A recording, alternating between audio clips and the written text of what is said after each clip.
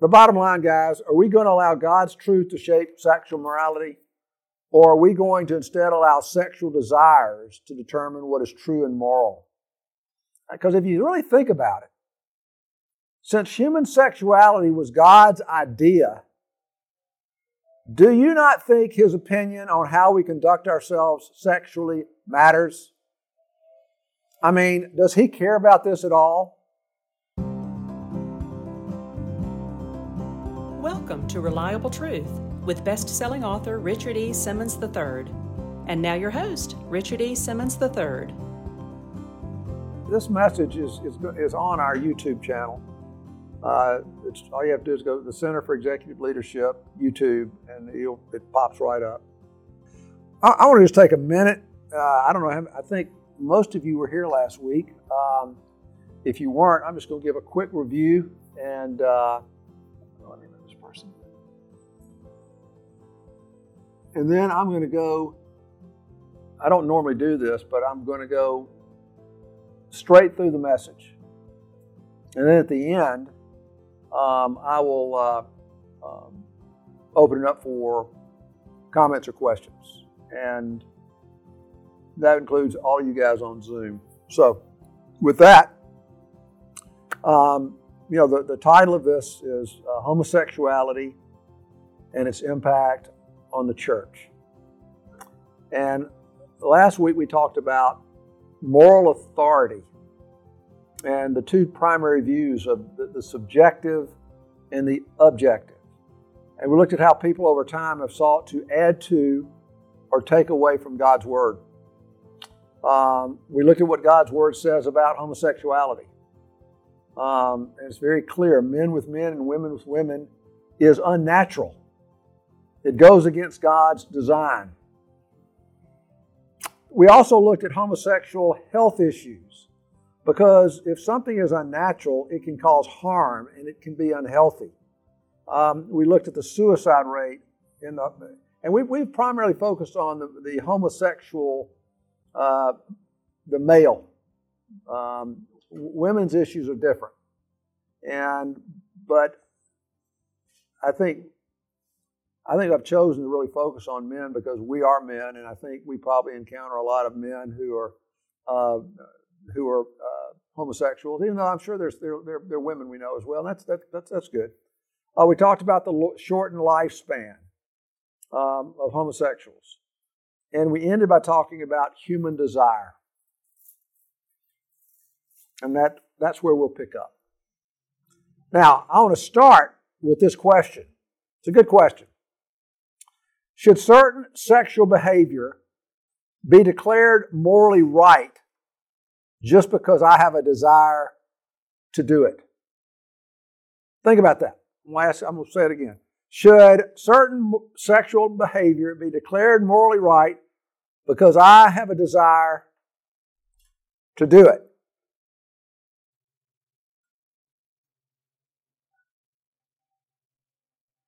Now, where am I going with this?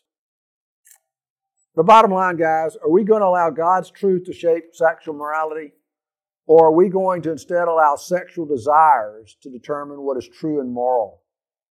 Because if you really think about it, since human sexuality was God's idea, do you not think His opinion on how we conduct ourselves sexually matters? I mean, does He care about this at all? Does He have an opinion? I think what we don't realize is that a society that says premarital sex, or let's say people having open marriages, or sodomy, is morally acceptable. If that's the case, we are making a clear philosophical statement about human sexuality. And that philosophical statement says there are really no rules about sex. It's for our pleasure. It's a form of recreation. But if you think about it, it's also a theological statement.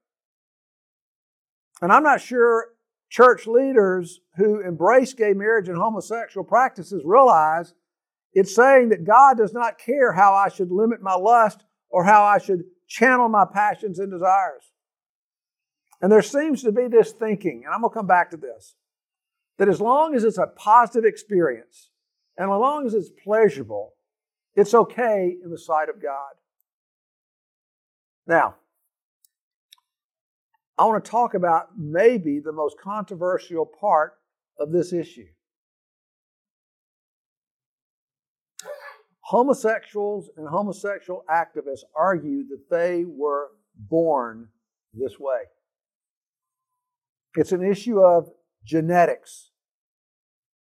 And the problem is, science tells us there is no gay gene.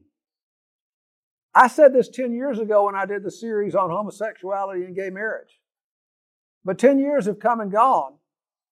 And science, again, is telling us there is no gay gene. Listen to this. The largest ever study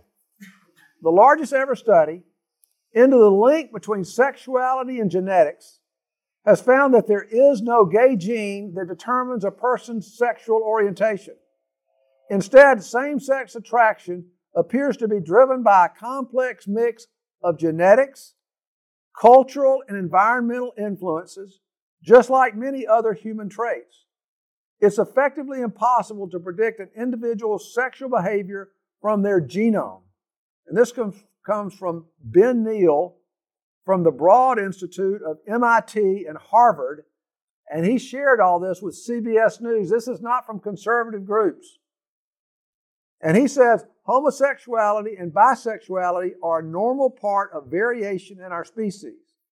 And listen to this. This is amazing. The researchers examined the generic profiles of nearly 480,000 people in the UK and the United States.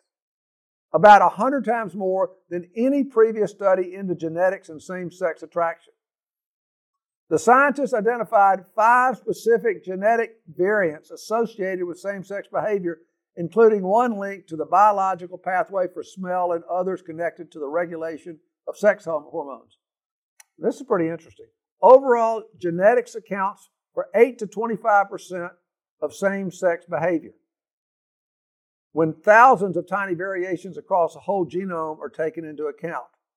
Sexual orientation, this is important, is influenced by genes, but not determined. It's influenced by genes, but not determined. Now, there is a genetic component to having same-sex attraction, but it's small. As the study says, it can be influenced by genes, but not determined. And therefore, 75 to 100% is influenced by cultural and environmental issues. Now, environmental is the environment you grew up in. Cultural has to do with all the things that you've been exposed to in the culture that you grow up in. And since we have limited time, I'm just going to say this. Most counselors who have worked with homosexual men believe the most significant factor is the environmental he grew up in. While the most influential factor would be relational, but it's particularly the relationship that a young man has with his father. Now, think about the childhood of a young boy growing up into teenage years, maybe starting at 4 or 5 up till he's 15, 16, 17. Think of the culmination of an entire childhood of the affirmation they receive, attention, affection, approval, discipline, encouragement, instruction, touch, time, and nurturing. Again, particularly from the father.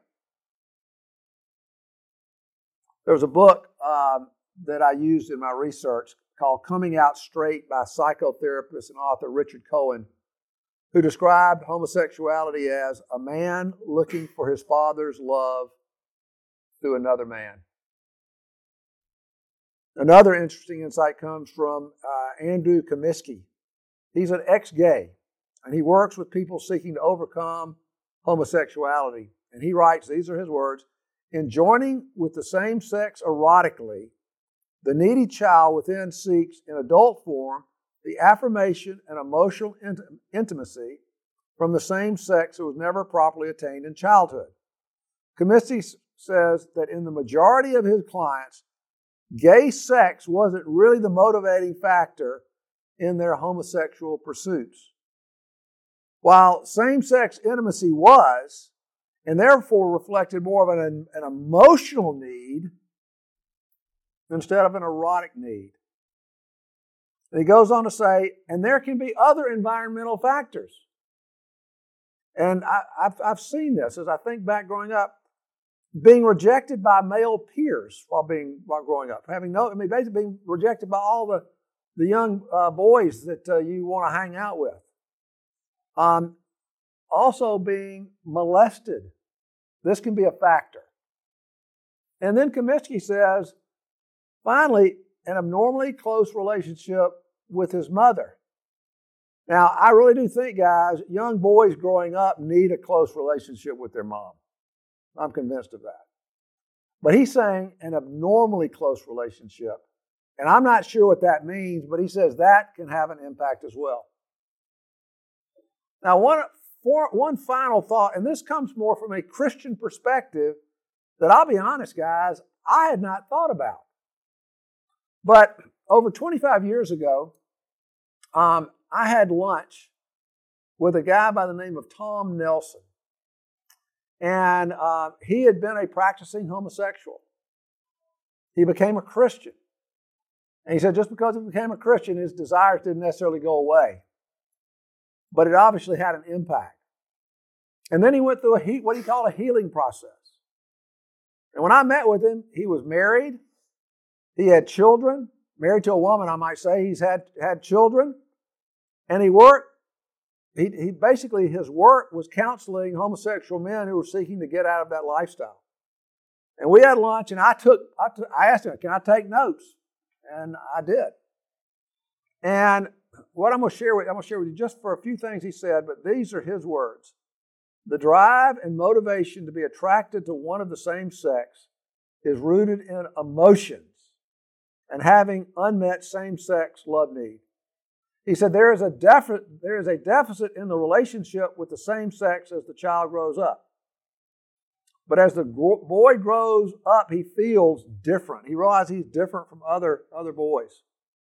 And he feels rejected. And then, and this is what Tom said, and I've never heard anybody else say this. He says that's when Satan enters and deals with the person's gender identity. Now, we're all, particularly as Christians, we're all subject to being attacked by the forces of darkness who want to bring us down. Well, this isn't just for homosexual men, but I hadn't thought about how that might come into play as he seeks to kill, as Jesus says, he seeks to kill, steal, and destroy.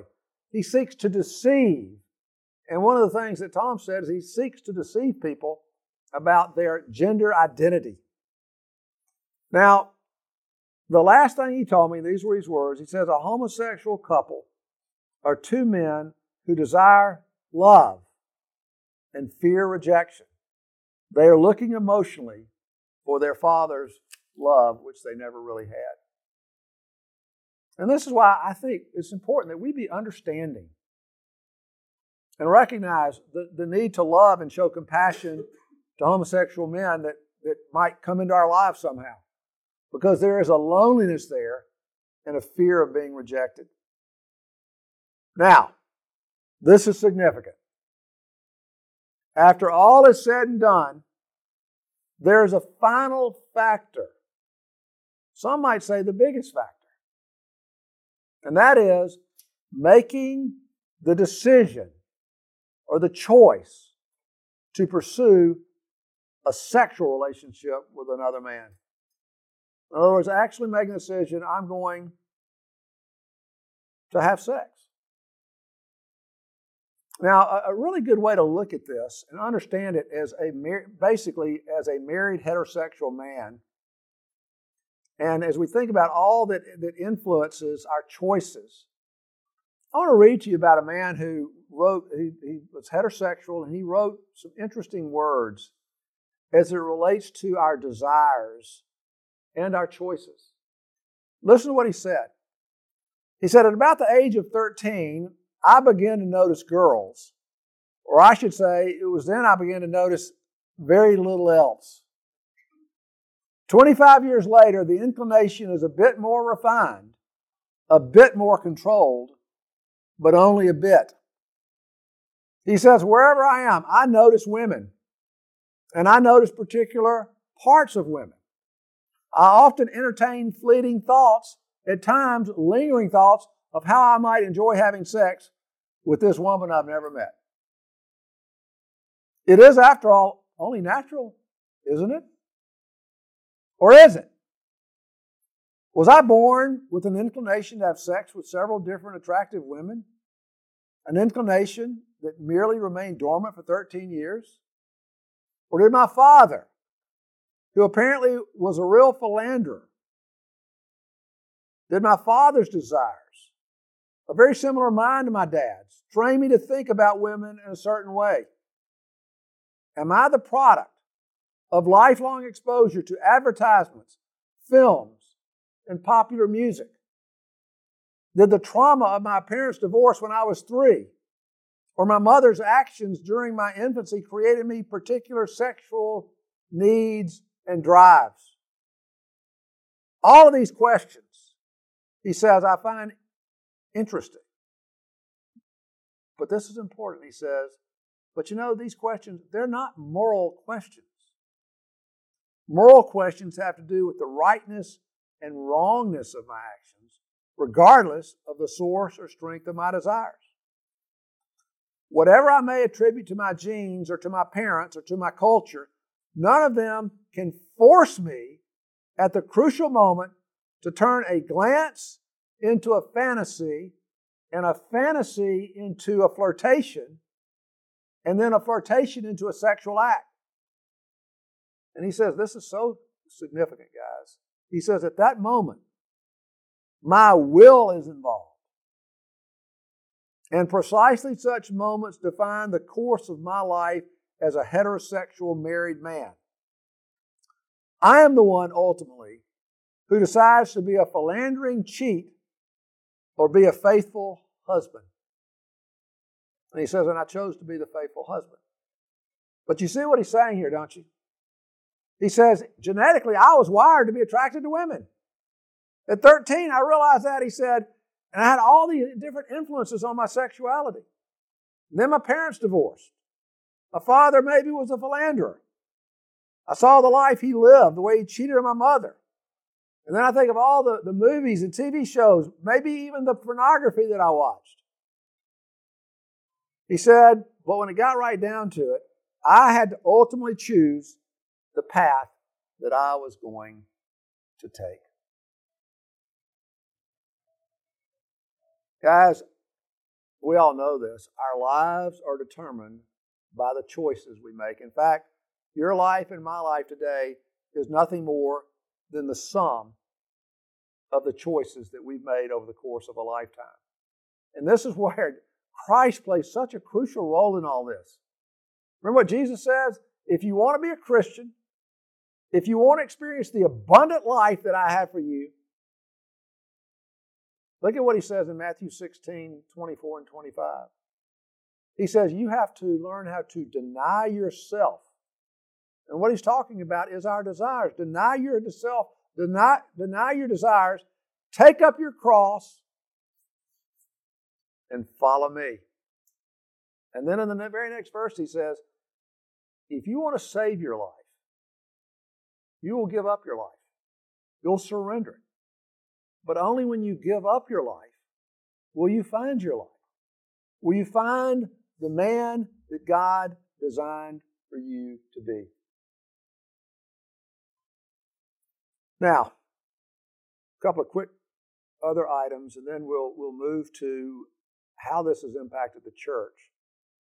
But there was a really interesting book that I used in my research titled The Secular Creed by a woman by the name of Rebecca McLaughlin. And she is a Christian woman who has struggled with same-sex attraction. But she never made that choice to go that route. And she got married to apparently a wonderful man. She's been very faithful to him, and they have a good marriage. And she says this, it's important to distinguish between a person's attractions and their actions. She says, whatever our patterns of attraction, we don't choose our attractions. I didn't choose, for example, to be attracted to women. But we do choose our actions. And we all agree that sexual actions carry moral weight. Like the guy that I just read about. He speaks of his attraction to all kinds of women, but he chooses not to act upon it. Now, this is really interesting. I did want to go ahead and insert this because the latest research, this is really up-to-date research, according to McLaughlin, is that our sexual attractions can change over time. And that bisexuality, in other words, where you might be attracted to a man or a woman, is far more common than exclusive same-sex sexuality. This is interesting, guys. University of Utah professor Lisa Diamond, who identifies as a lesbian, is a pioneer of this research. Diamond has found that women like me who experience same-sex attraction, but not exclusively, are by far the largest group of same-sex attracted people. So this is all new. This is all new. I mean, I don't think 10 years ago we really knew what or thought much of what being bisexual was or transsexual. She says about 14% of women experience attraction to other women, while only 1% are never attracted to men at all. That's interesting. For men, it's roughly 7% who are attracted to other men, while only 2% are never attracted to women. This means there's a significant complexity within labeled categories. For example, Lisa Diamond says 42% of self-identified lesbians and 31% of self-identified gay men report having had an opposite sex sexual fantasy in the last year. So guys, let me just say this.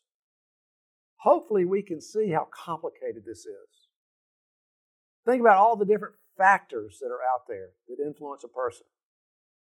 And then as you think about people's desires, their attractions, and then you have to eventually make a decision, what am I going to choose? Which direction am I going to go as far as my sexuality? And one other major factor, which we talked about last week, is your choices and decisions will be powerfully impacted by the moral authority in your life. As we said, you have this subjective approach, which is determined by your heart and your feelings. And the problem, we said, is that you will, if that's your case, you will be unstable and will have a difficult time acting decisively. Because the heart can be conflicted. The heart can't be trusted. We quoted from Jeremiah 17:9, where he says, the human heart is deceitful. And then we said, on the other hand, when you have an objective source for moral authority in your life, like the Bible, you'll have an anchor for your soul. You'll have a rock that you can look to in order to do what is right and what is good and what is moral and what is healthy. Now, I want to spend the balance of our time talking about homosexuality and its impact on the church. Tim Keller had this to say. He said, until very, very recently, there had been complete unanimity about homosexuality in the church across all centuries, all cultures, and even across major divisions of the Orthodox, Roman Catholic, and Protestant traditions. So homosexuality is categorically different. He says, one has to ask then, why is it the case that literally no church, theologian, or Christian thinker or movement ever thought that any kind of same-sex relationships was allowable until right now? That's a great question. So what's happened? What's happened to the modern church? Well, if you look at the church in America, if you go back to, say, the 1900s, maybe even the mid-1900s, the Protestant church was dominated by what is called the mainline denominations. You didn't have all these non-denominational churches like we have today. You really didn't have what they call the evangelical church today. You had the mainline denominations, and there were 7 mainline denominations. 3 of them, none of us are probably that familiar with, but we are familiar with the Methodists and the Presbyterians, the Episcopalians, and the Baptists. And I would bet that everybody listening was probably at one time, since this is kind of an older group, at one time we're a member of one of those denominations and may still be. And for years, homosexuality was not an issue with any of these denominations. But again, that's all changed. And Keller's explanation is that leaders in our churches now see life through a different cultural lens than they did going back hundreds of years. And so what is this new cultural lens people are looking through? He says the reason that homosexual relationships make so much more sense to people today than in previous times is because they have absorbed late modern Western culture's narratives about human life. And he says our society presses its members to believe you have to be yourself. Be yourself. Follow your desires. And that sexual desires are crucial to personal identity. And that if anybody seeks to curb a strong sexual desire, it will lead to psychological damage. And so individuals need to be free to live and pursue their desires. Now, we're talking about Christians adopting this view. And to me, and I think it's pretty obvious, if you take this view, you are completely throwing out biblical authority to say we can go and pursue whatever our desires are. And so what Keller says, and I think he's spot on, is that many church leaders have been trying to find evidence for their views in the Bible. They may have to add to or take away.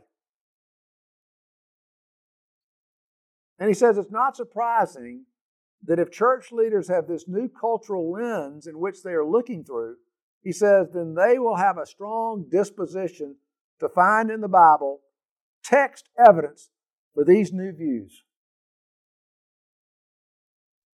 Now let me give you a couple examples.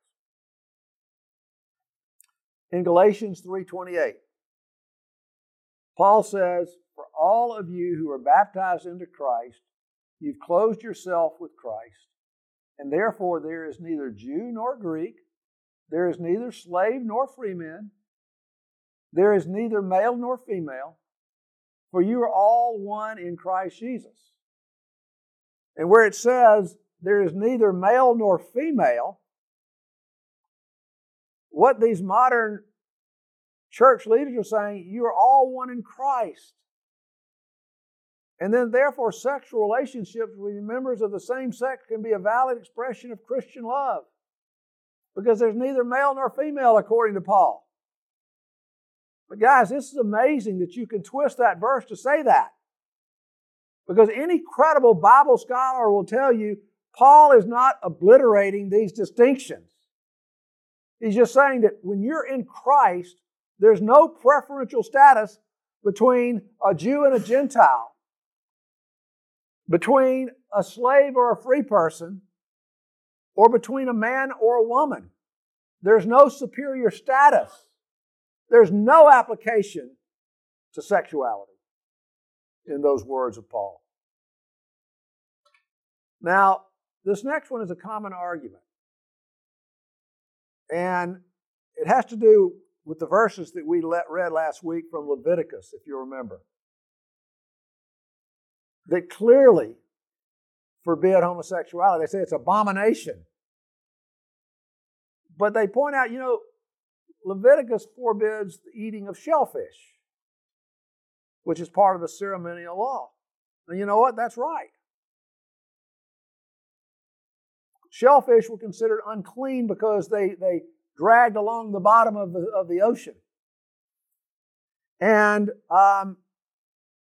since Christians no longer regard eating shellfish as wrong, then why can't we change our minds on homosexuality? The problem is, guys, if you take that position, you are rejecting the New Testament understanding that the ceremonial laws of Moses around the sacrificial system and the ritual purity, they were fulfilled in Christ, and they weren't binding any longer. But the moral law of the Old Testament is still in force. It was never suspended. In fact, this view that I just described has been accepted by all branches of the church since the New Testament times. And then even if you thought, well, I think you still can throw out the Leviticus verses, think about all of the New Testament teaching on homosexuality that we looked at last week. What do you do with that? Now, finally, the argument that I think most pro-gay pastors and leaders make is that they are led by the Spirit of God, but most significantly, they are guided by the love of Jesus. In fact, one book that I read of a retired minister, he said, my interpretation of all Scripture is through Jesus. And he says the most important passages in the Bible, he believes, are Matthew 22, verses 37 to 40, where it said, you shall love the Lord your God with all your heart, with all your soul, with all your mind. This is the great and foremost commandment. The second is like to it. You shall love your neighbor as yourself. On these two commandments depend the whole law and the prophets. And the justification becomes, therefore, loving your neighbor as yourself overrides the authority of Scripture as it relates to homosexuality. In other words, if you're in a loving relationship with another man, then that should override what Paul says in his letters. Now, the problem here, guys, there's a lot of problems, but love is very clear. Love needs God's law to guide it. Jesus says, if you love me, you will obey all of my commandments. And so what you see with people trying to take God's word and twist it or turn it or change it, we're back to where we were when we read last week in Jeremiah 5. The problem, he says, is the priests and the leaders rule on their own authority. Not God's authority. They rule on their own authority. And then he says, and my people love it so. Now, and that's what's happening. Now, around 10 years ago, I had lunch and a discussion with Frank Limehouse on this issue.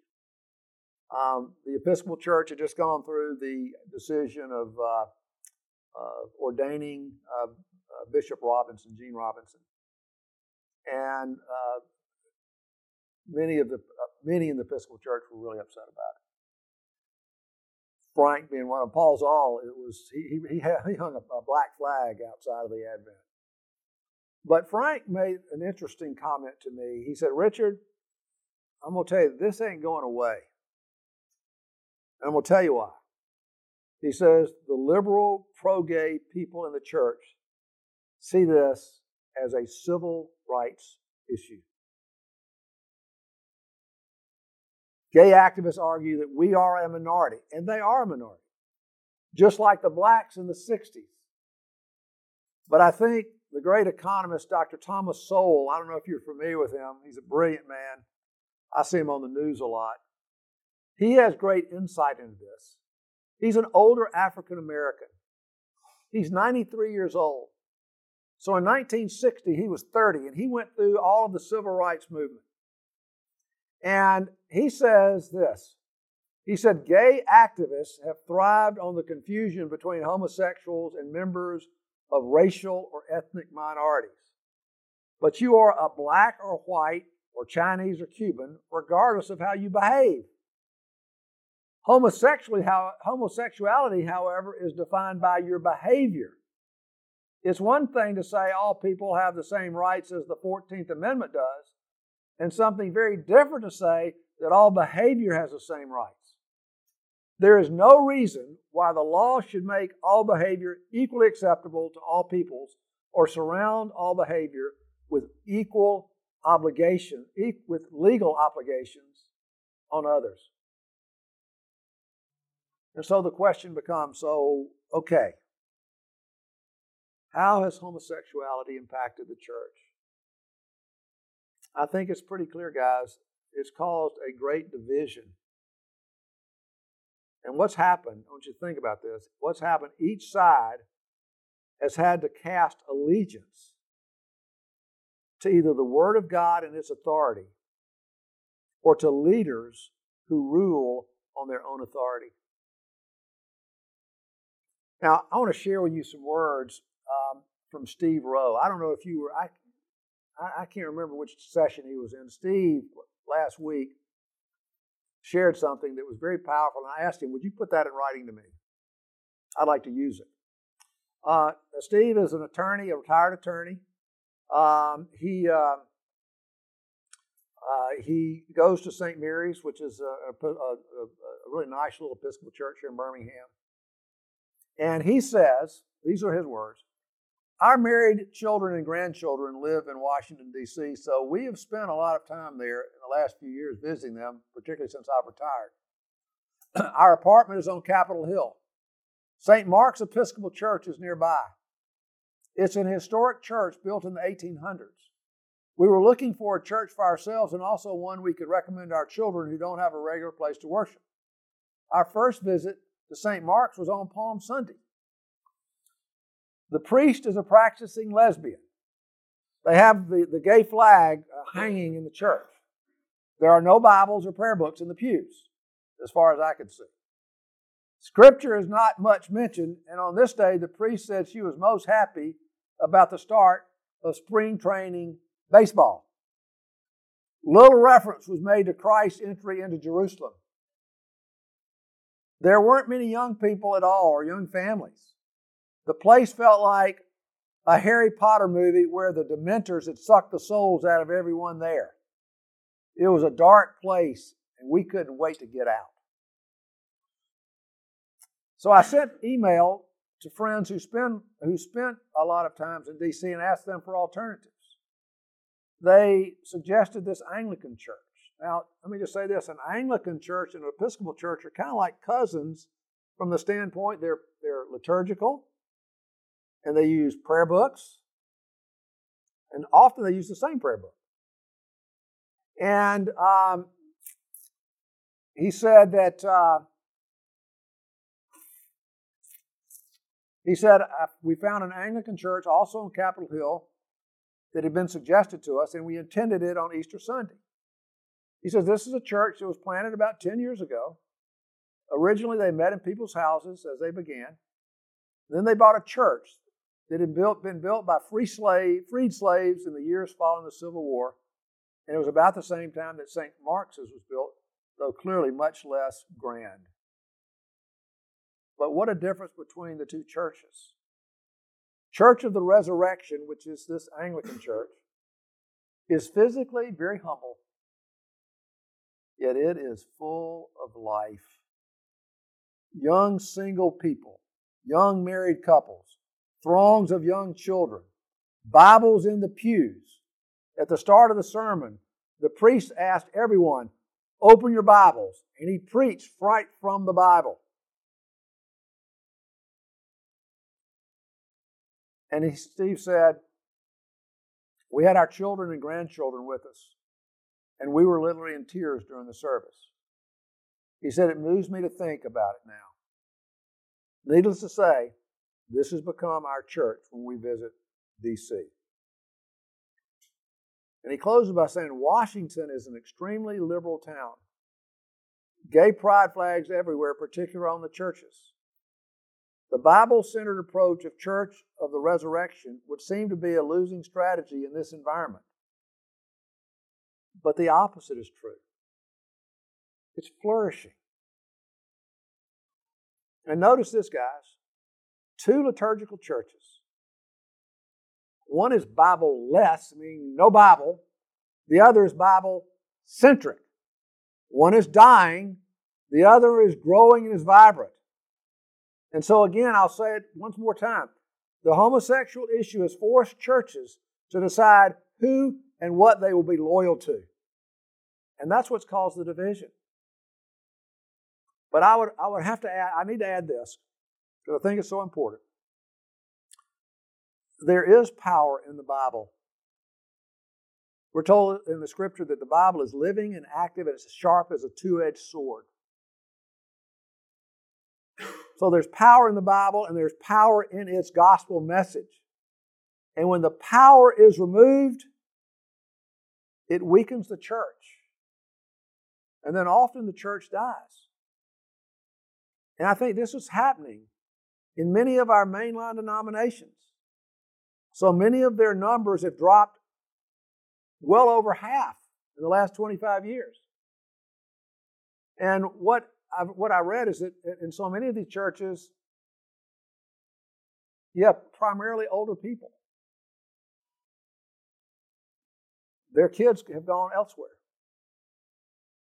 But I must add that when the power of the Scripture and the power of the gospel is unleashed, churches will prosper and they will flourish. As God has instructed us, go and bear fruit and multiply. Now, one of the places where there's a clear, and let me just stop and say this real quick. The good news for here in Birmingham, there are a number of wonderful churches in the mainline denominations that are truly focused on the Bible, on the Scripture. Some of you may go there.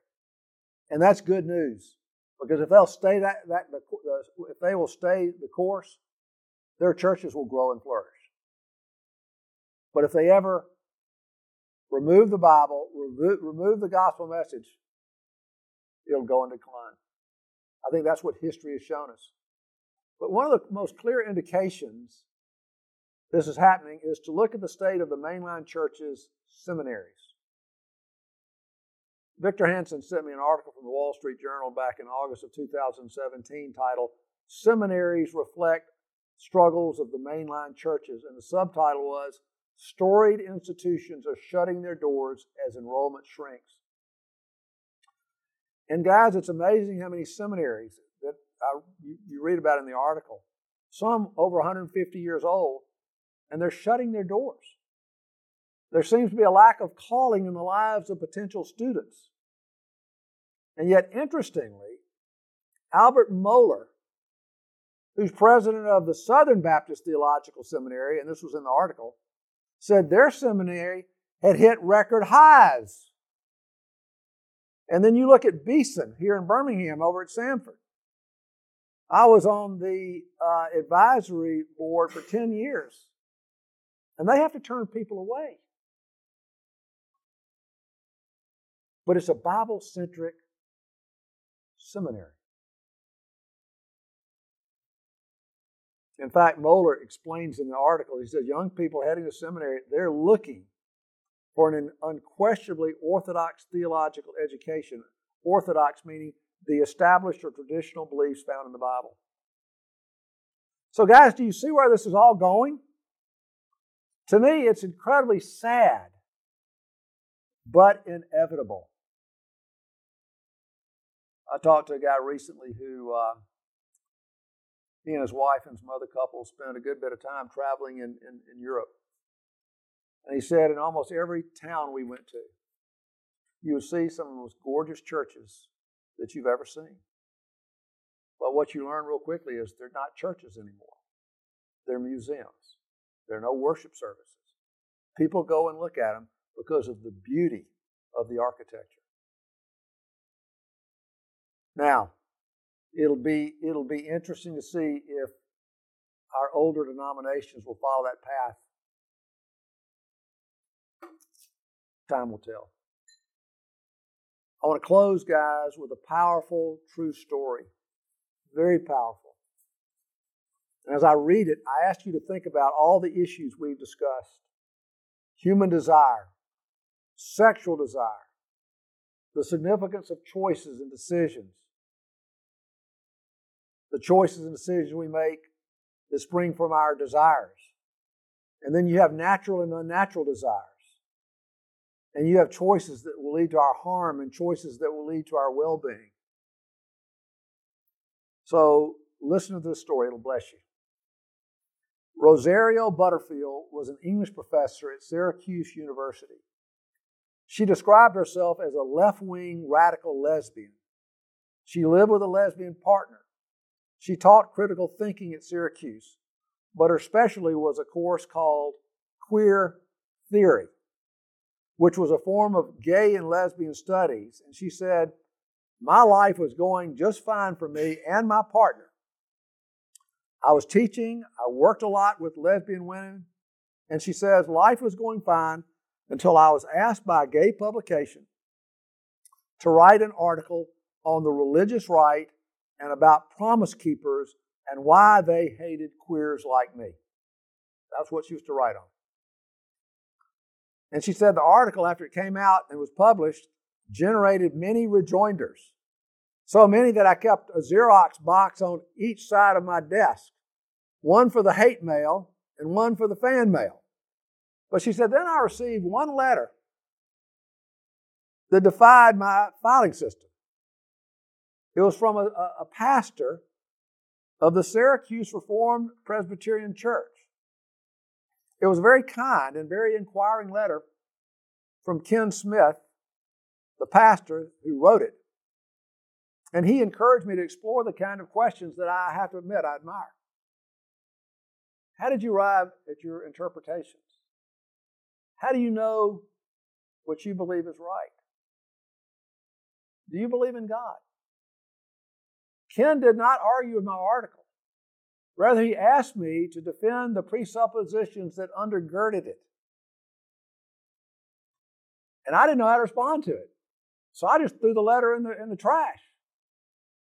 But later that night, I fished it back out and put it back on my desk where it stared at me for a week, confronting me with the worldview divide that demanded a response. Because here I was, a postmodern intellectual, and I operated from a historical, materialistic worldview.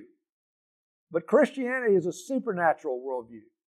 And Ken punctured the integrity of my research project without him knowing it. And then with the letter, Ken initiated 2 years of bringing the church to me, a heathen.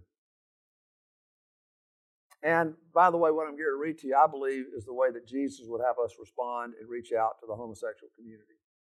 She said, I've seen my share of Bible verses on placards at gay pride marches that Christians who mocked me on Gay Pride Day were happy that I and everyone I loved were going to hell, and was clear as blue sky that this is not what Ken did. But this was clear as blue sky, but this is not what Ken did. He didn't mock. He engaged, so that when his letter invited me to get together for dinner, I accepted. My motives at the time were very straightforward. Surely this would be good for my research, I thought. But something else happened. Ken and his wife, Floyd, and I became friends. They entered my world. They met all of my friends. We do book exchanges. They talked openly about sexuality and politics. And then I think this was maybe a crucial point. I made the decision to start reading the Bible. She says, but I read the way a glutton devours food. I read it many times that first year in multiple translations. And then at a dinner party gathering, my partner and I were hosting. My transgendered friend named Jay cornered me in the kitchen. She put her large hand around mine and said, this Bible reading is changing you, Rosario. With tremors, I whispered to Jay, but Jay, what if it's true? What if Jesus is real and there is a risen Lord? What if we are all in big trouble? So I continued to read the Bible, all the while fighting the idea that it was inspired. But the Bible got to be bigger inside me than I. It overflowed into my world. And I fought against it with all my might. And then one Sunday morning, I rose from the bed of my lesbian lover and an hour later sat in a pew at the Syracuse Reformed Presbyterian Church, conspicuous with my butch haircut.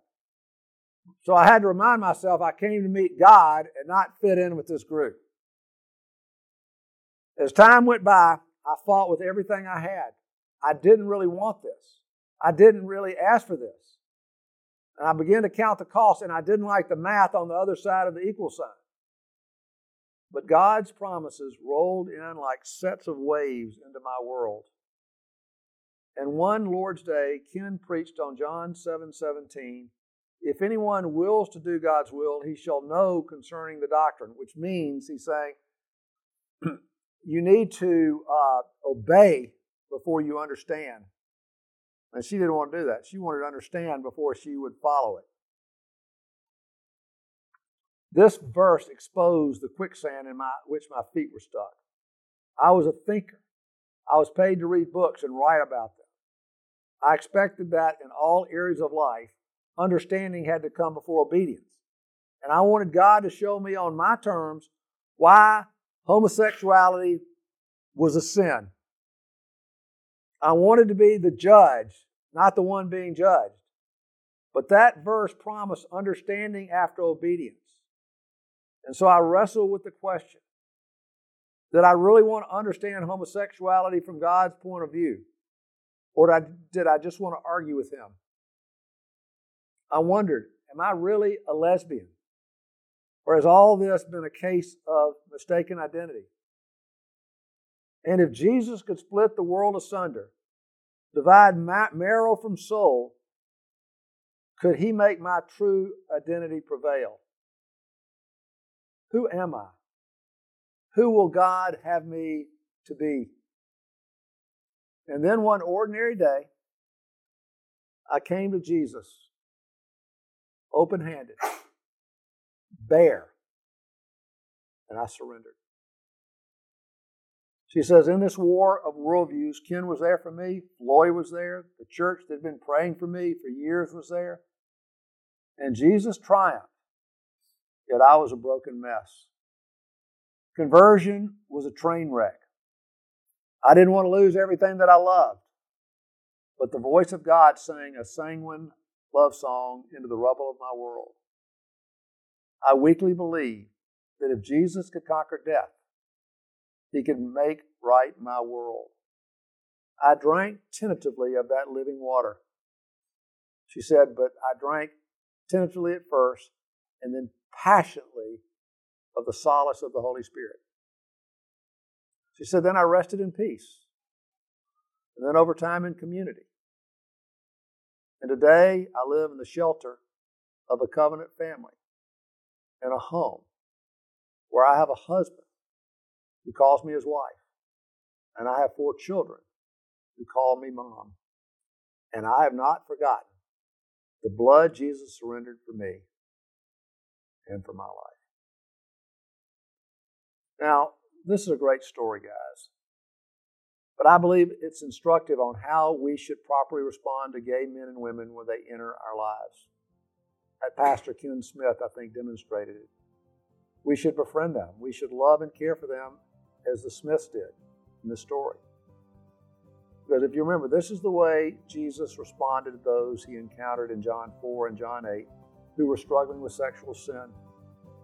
And if this is His response to them, we should clearly do likewise.